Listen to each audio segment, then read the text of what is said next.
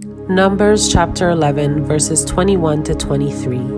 But Moses responded to the Lord, "There are 600,000 foot soldiers here with me, and yet you say I will give them meat for a whole month? Even if we butchered all our flocks and herds, would that satisfy them? Even if we caught all the fish in the sea, would that be enough?" Then the Lord said to Moses, "Has my arm lost its power? Now you will see whether or not my word comes true."